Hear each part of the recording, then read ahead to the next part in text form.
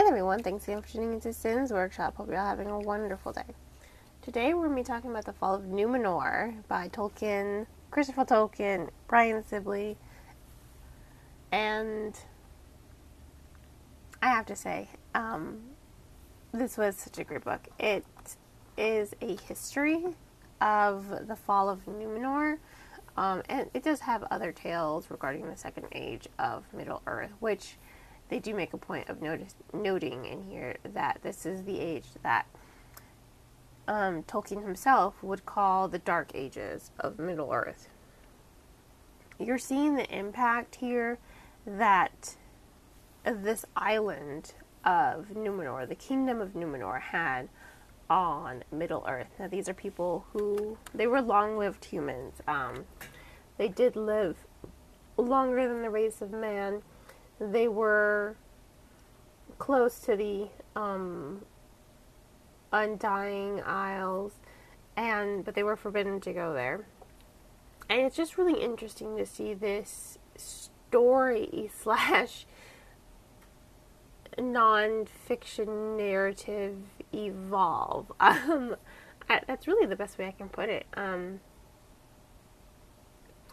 It's just, obviously Tolkien has not been with us for quite some time, so I think this is one of the last projects that Christopher Tolkien himself also worked on before he passed away. You know, it's a compilation of his notes. There's storytelling, you know, going through the rulers of Numenor and the impact they had on Middle-earth. You know, sometimes they would sail to the mainland east, but they were really just centralized on their kingdom. You know, they were related as well to Elrond, his brother was the one who chose immortal life, right? So they are related in a way to Elrond and his line, right? It's really interesting to see how the elves play a part as well in the relationship between the Numenorians and the men of Middle-earth. It's very interesting. I will say it's not a fast read. You know, it is definitely, it's a history. You know, it is a slow read as far as the story is concerned.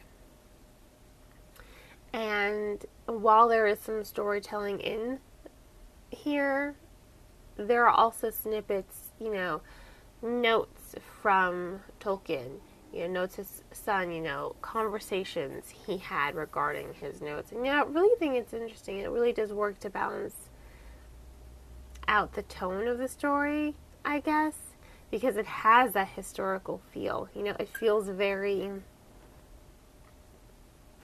I guess authentic is the word I'm looking for. It feels very genuine. It feels very authentic. It feels like a history of Middle-earth, and also of Tolkien himself, and you're seeing his notes, and you're seeing how he was able to bring things to life. You know, you're seeing the forging of the Rings of Power. You're seeing Sauron and his rise to power. You're seeing the effect he had on Numenor, and the role he played in the downfall of it as well.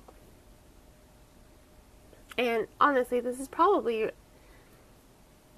I'm so glad I read this before I watched Rings of Power. Yes, I have yet to watch Rings of Power, but I am glad I read this first. God, I hope they don't destroy the history now that I've read this. Maybe that was a bad decision. It is well told. It does capture Tolkien's heart and essence in his storytelling. I do like seeing his notes brought to life, and I do like seeing this blend of non-fiction with fiction.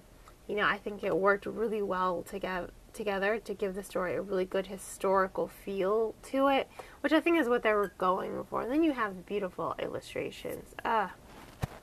The illustrations in this book are absolutely beautiful. I think it's incredible what the artist has done here. I think it's incredible what Brian Sibley and Christopher Tolkien were able to wrap up together with this story and present Lord of the Rings fans with an essential history of Middle Earth. So I think if you are a Lord of the Rings fan, this is definitely something you have to read. It is interesting. It is slow. It is a slow read, but the history is interesting at the end of the day. So, I mean, other than it being slow, a little dry at times, I will say that it was a little dry. I guess I can give this book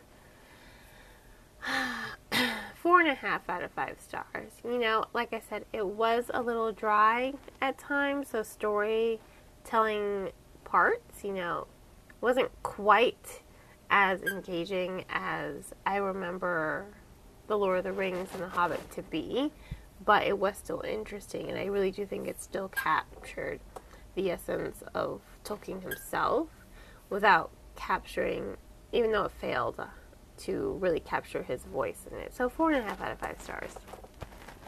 If you want to go ahead and purchase the book, I will include links in the description below where to purchase. And on that note, I hope you all continue to support me here by liking this podcast, subscribing to my channel, and sharing it with all your book-loving friends. You can also become a supporter on Buy Me Coffee, Ko-fi, Patreon, PayPal, or by purchasing one of my handmade candles. I hope you all have a wonderful rest of your day, and as always, happy reading.